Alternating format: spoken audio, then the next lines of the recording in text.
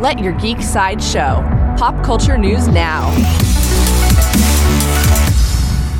Hi, this is Brett, and here are your daily geek headlines. In box office news, over the weekend, Jurassic World Fallen Kingdom roared its way to over $150 million at the domestic box office. Combined with its overseas total, the film has crossed the $700 million mark, taking the lead over Pixar's Incredibles 2, which had a second strong weekend at the box office.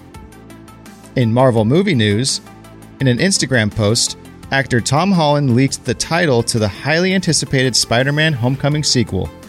According to the reveal, the film will be titled Spider-Man Far From Home, which has been officially confirmed. Spider-Man Far From Home will open in theaters on July 5th, 2019.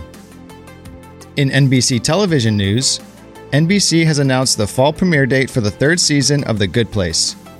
The popular fantasy comedy stars Kristen Bell and Ted Danson and tells the story of four people who must navigate the quirky world of the afterlife.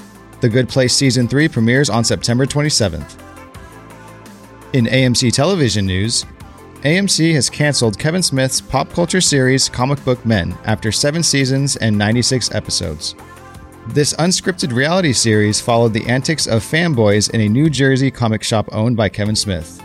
The writer-director and the former cast recorded a special podcast to eulogize the canceled Comic Book Men show. This has been your Daily Geek Headlines Update.